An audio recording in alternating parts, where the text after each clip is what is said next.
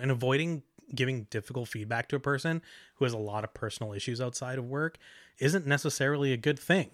But what you're essentially doing is procrastinating on critical feedback that eventually is going to need to have to happen, right? And so what you're risking is letting empathy be the only dominant emotion. 1, 2, 3, 4. Welcome to the Emotional Intelligence Podcast, a podcast diving into how emotional intelligence can be unleashed to turn great people into great leaders. And now, your hosts, Ismail and Samir. Hello, and welcome again to the Emotional Intelligence Podcast, where we help current and aspiring leaders level up their ability to achieve greatness in the workplace. I'm Ismail. And hello, I'm Samir. All right, Samir. So in this episode, we're going to discuss how emotional intelligence impacts feedback in the workplace. And I'd imagine most folks will go to how EQ can help them deliver constructive or negative feedback. And while that's a definite use case here, there are other aspects of feedback that leverage EQ, and we're going to cover those today. That's right, Ismail. And like they say, feedback is a gift, but some gifts can suck. So utilizing some of the EQ hacks that we discussed today, I think will really help make sure that your feedback is actually received as a gift. All right. Let's get into it. All right, so let's get into the topic of giving feedback in an emotionally intelligent way. I think we need to level set the conversation by giving a ton of deference to just how hard it is to give impactful feedback. I think that is something that just needs to be said up front. Absolutely. I mean, it's something that I've personally gotten a lot better at as I've managed more and more people, but I think it takes time. I mean, it takes practice and repetition. And it's not something that comes easy at first. No, not at all. And the art of giving good feedback really touches on all four of our core EQ competencies that we talked about in episode 1, right? Self-awareness, self-management, social awareness, and relationship management. Ismail, from your perspective, what are the keys to giving good feedback, right? You're talking to a new manager. What advice would you give them on how to get better at giving feedback? So, Samir, I mean, here's what I'd say. Understanding that to effectively deliver feedback, you've got to know your people. You have to pay attention and learn their strengths and weaknesses, their motivations and drivers, and especially their communication style.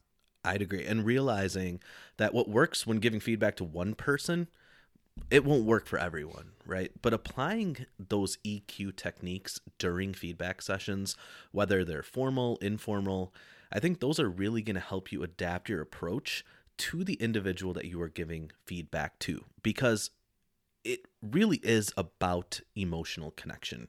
It's about creating an open, comfortable environment for discourse. And in order to do that, application of EQ skills is absolutely necessary. Right. And so I read this somewhere, and I'm going to have to agree with it and learn kind of along the way. And I think you're also going to agree with this, that most people, not all, but most people that you're giving feedback to, they fall into one of these 4 categories. So you've got your superstar, and these are the top performers, the ones who carry the team, and under different circumstances, you'd love to reward them with a promotion or pay raise. But I think, in today's day and age, like the pandemic and budgets and org chart, it's leaving you shorthanded. Then you've got your steady decliner, and these employees seem to be heading in the wrong direction. They've got potential, but how can you reverse the trend? And then third, you've got a flatliner. So in this scenario, the employee isn't declining or moving forward. They've just simply plateaued. And so the question then becomes, where do you go from here? And finally, you have the expert. So this employee, they know their stuff. In fact, they've been around longer than you've been a manager, sometimes even longer than you've been with the company. So you may have even passed them up to take on your current position. That's really interesting. So I'm just taking a moment, right, to go through some of flashbacks of feedback conversations that I've had with all 4 of these categories, and just how differently I felt during each of these conversations, right? You take the superstar, for example. You struggle to find constructive feedback, right? You're trying to give them ways to improve, but you don't have much. And then you feel guilty not being able to give them A, more feedback, B, more compensation, title, whatever it may be. Then you got the steady decliner, right? And with these folks, I think empathy really is your best friend. You got to ask them why they're struggling, right? What can you do as a manager to help them improve? But then clearly set an expectation for improvement, right? For me, I'm always timeline driven. Like, let's check in this many days. Let's, make sure that you're meeting that expectation. Flatliners, I really put the onus on them. They need to tell me what their aspirations are. And then experts, they're really tough too, right? You got to give deference. You got to understand how crucial they are to the machine and find an approach where you're asking that expert, what do you need from me, right? Are your needs being met? Right. And I mean, you'll need to handle each one of these individuals differently, no doubt. But there are clear common threads which high EQ leaders will have to leverage to ensure the feedback session is fruitful. And let me give you some examples here. So they're going to have strong intention to help the employees grow rather than simply criticizing. And so I like to say the feedback should increase, not drain the employees' motivation and resources for change. I like that. And secondly, high EQ leaders have a tendency to be open. So openness by a feedback giver, it builds a connection, and this influences change, right? And if you start the feedback session feeling uncomfortable and defensive, whoever you're with, they're going to match that energy. And then you're both going to leave the conversation frustrated, and you'll never hit the core of what each of you wanted to accomplish during that discussion. And then, lastly, inviting the employee into the problem solving process. So asking questions like, so what ideas do you have? And what are you taking away from this conversation? What else? There's like, what steps might you take? When and how will I know that something's changed? Right? For sure. And these are some really nice practical tips that you're giving us on how to give feedback in an emotionally intelligent way, which is such an underrated challenge for leaders at all levels of an organization. Yeah, I agree with you. And another important point to zero in on is about when to give feedback. So what do you think about jumping into that next? Yeah, let's do it. Hey, if you've enjoyed the show so far or found some helpful information, check the show notes where you can join our mailing list, get additional EQ tips and tricks, and also stay up to date on upcoming topics and events. All right, so we spent the first portion of today's podcast talking about tips and tricks that high EQ leaders are using when they give feedback. But even knowing or deciding when, right, the moment is ripe for feedback can be driven by our level of EQ.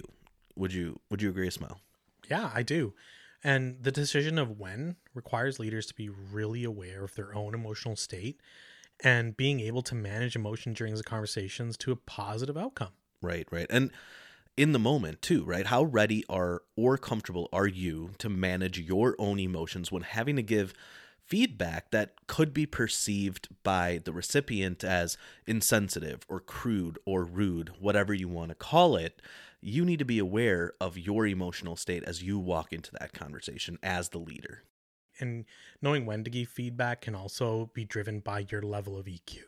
So it's not just self-management, but simply even recognizing what moments or environments will yield a positive outcome. Yeah, and another almost counterintuitive, I would say, challenge even the most highly emotional, intelligent leaders that I know face are situations when, your natural instinct is to be empathetic.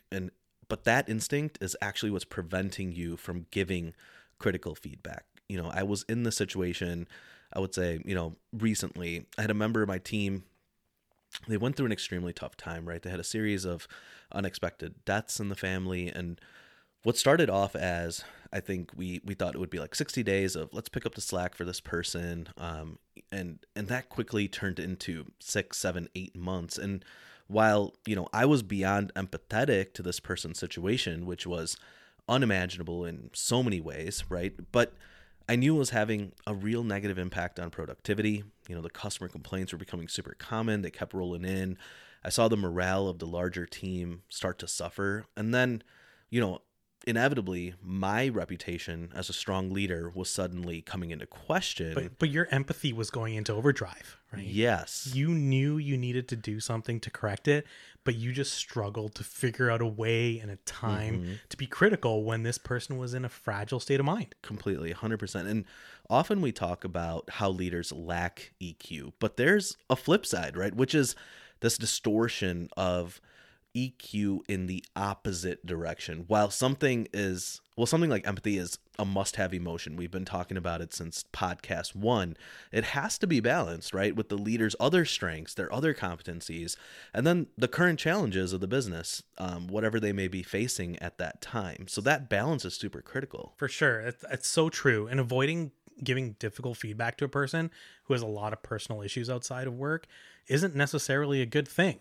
But what you're essentially doing is procrastinating on critical feedback that eventually is going to need to have to happen, right? Right. And so what you're risking is letting empathy be the only dominant emotion and waiting too long and letting the circumstances potentially getting to a point of no return. So, I mean, there's much higher risk. The conversation at that point becomes really adversarial.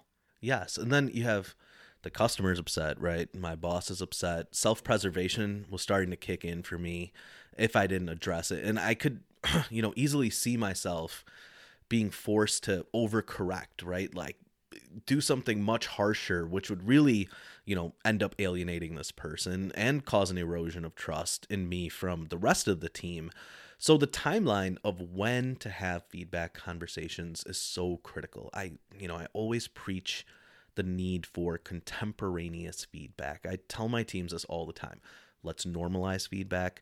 Let's deliver it respectfully. And when the situation is still in the forefront and the details are fresh, don't ignore and avoid, right? Then next thing you know, it's 2 months down the line. That's when the defensiveness kicks in. The he said, she said stuff starts, right? And look, I'm not saying that if you're going to have to give like ultra negative feedback or an ultimatum to this person. I think it's just being aware enough to know that you've got to give them the right information at the right time to help them make decisions based on that information. Yes. And now you have to kind of think of that in the moment type of feedback requires a high degree of EQ. And this is where leaders will need to be able to self-manage effectively and manage certain impulses. And in this example, you just gave using empathy in a productive manner. That's right. And so, look, I think we've talked about some tips on how to give feedback. We touched on what to be mindful of in deciding when to give feedback, but it's also really important that people are equipped to receive feedback well themselves. Yep, very good point. I'm ready to discuss it. Let's do it. On this particular topic, I think of Kim Scott, and she's the author of Radical Candor, and I think she describes it best. So feedback is often rejected because it emotionally triggers a recipient. So for example, like when a manager and employee are in the performance feedback cycle, they're really uncomfortable, they're anxious, and they just are not themselves. Mm-hmm. And so the reason that is because their brains, like they have this primitive instinct where that needs to protect themselves. And this is the modern day threat, that particular situation. Yeah. So your brain is in fight or flight mode and is wanting to either get up that tree or bonk that saber-toothed tiger over the head so it doesn't eat you. All right, so now I'm imagining you in a Flintstones costume wrestling a saber-toothed tiger, which is a hilarious visual. But getting back on track here to, expanding on what you're saying, regarding the threat posed by feedback, the antidote to it is openness, right? We talked about being open as the individual giving the feedback, but also crucially important here is being open to receiving feedback. And this is something that I do actually very proactively. All the time, I'm simply asking, I've asked my bosses, I ask the people that work for me, I say, how can I do better? What can I do better? And then I sit there and I wait and I'm ready for it, right? I'm open. And after you ask a question like that, it's kind of like sitting in a dunk tank, right? Because you don't know what the other person is going to say, right? They might toss you a soft lob or it's going to be a fastball on the button. Next thing you know, you're taking a swim, right? But you have to be open and ready, because it's the only way that you'll truly get better. And I've gotten some really great feedback by simply being open and asking for it. So when you're in that situation, like, what's your state of mind, and how do you avoid taking feedback and feeling like you're being attacked? Truly, I think it's the belief that I have in myself, right? Low confidence in your ability to change is often the reason people feel attacked, right? If you believe that you can get better and are confident, then the feedback hits different, right? It hits you kind of in a good way, where you're like, all right, I'll take that, I'll absorb it, and I'll commit to making those changes, because I know that I can change. I know that I'm evolving constantly and growing constantly, and I have the skills and the aptitude and the ability to achieve anything. And you have to have that mindset in order to truly be open. I mean, I think confidence is so key. I mean, if you have a high level of confidence that you can handle the information and ultimately learn from it, like you said, like, the way that you process that feedback, it hits much differently. That's right. Yeah. And when you believe you have the capacity or ability to change, your emotions aren't easily hijacked, which is like what causes that knee-jerk reaction. And you are able to absorb the feedback, cross-reference that with your own recollection and experience of those particular events. Right.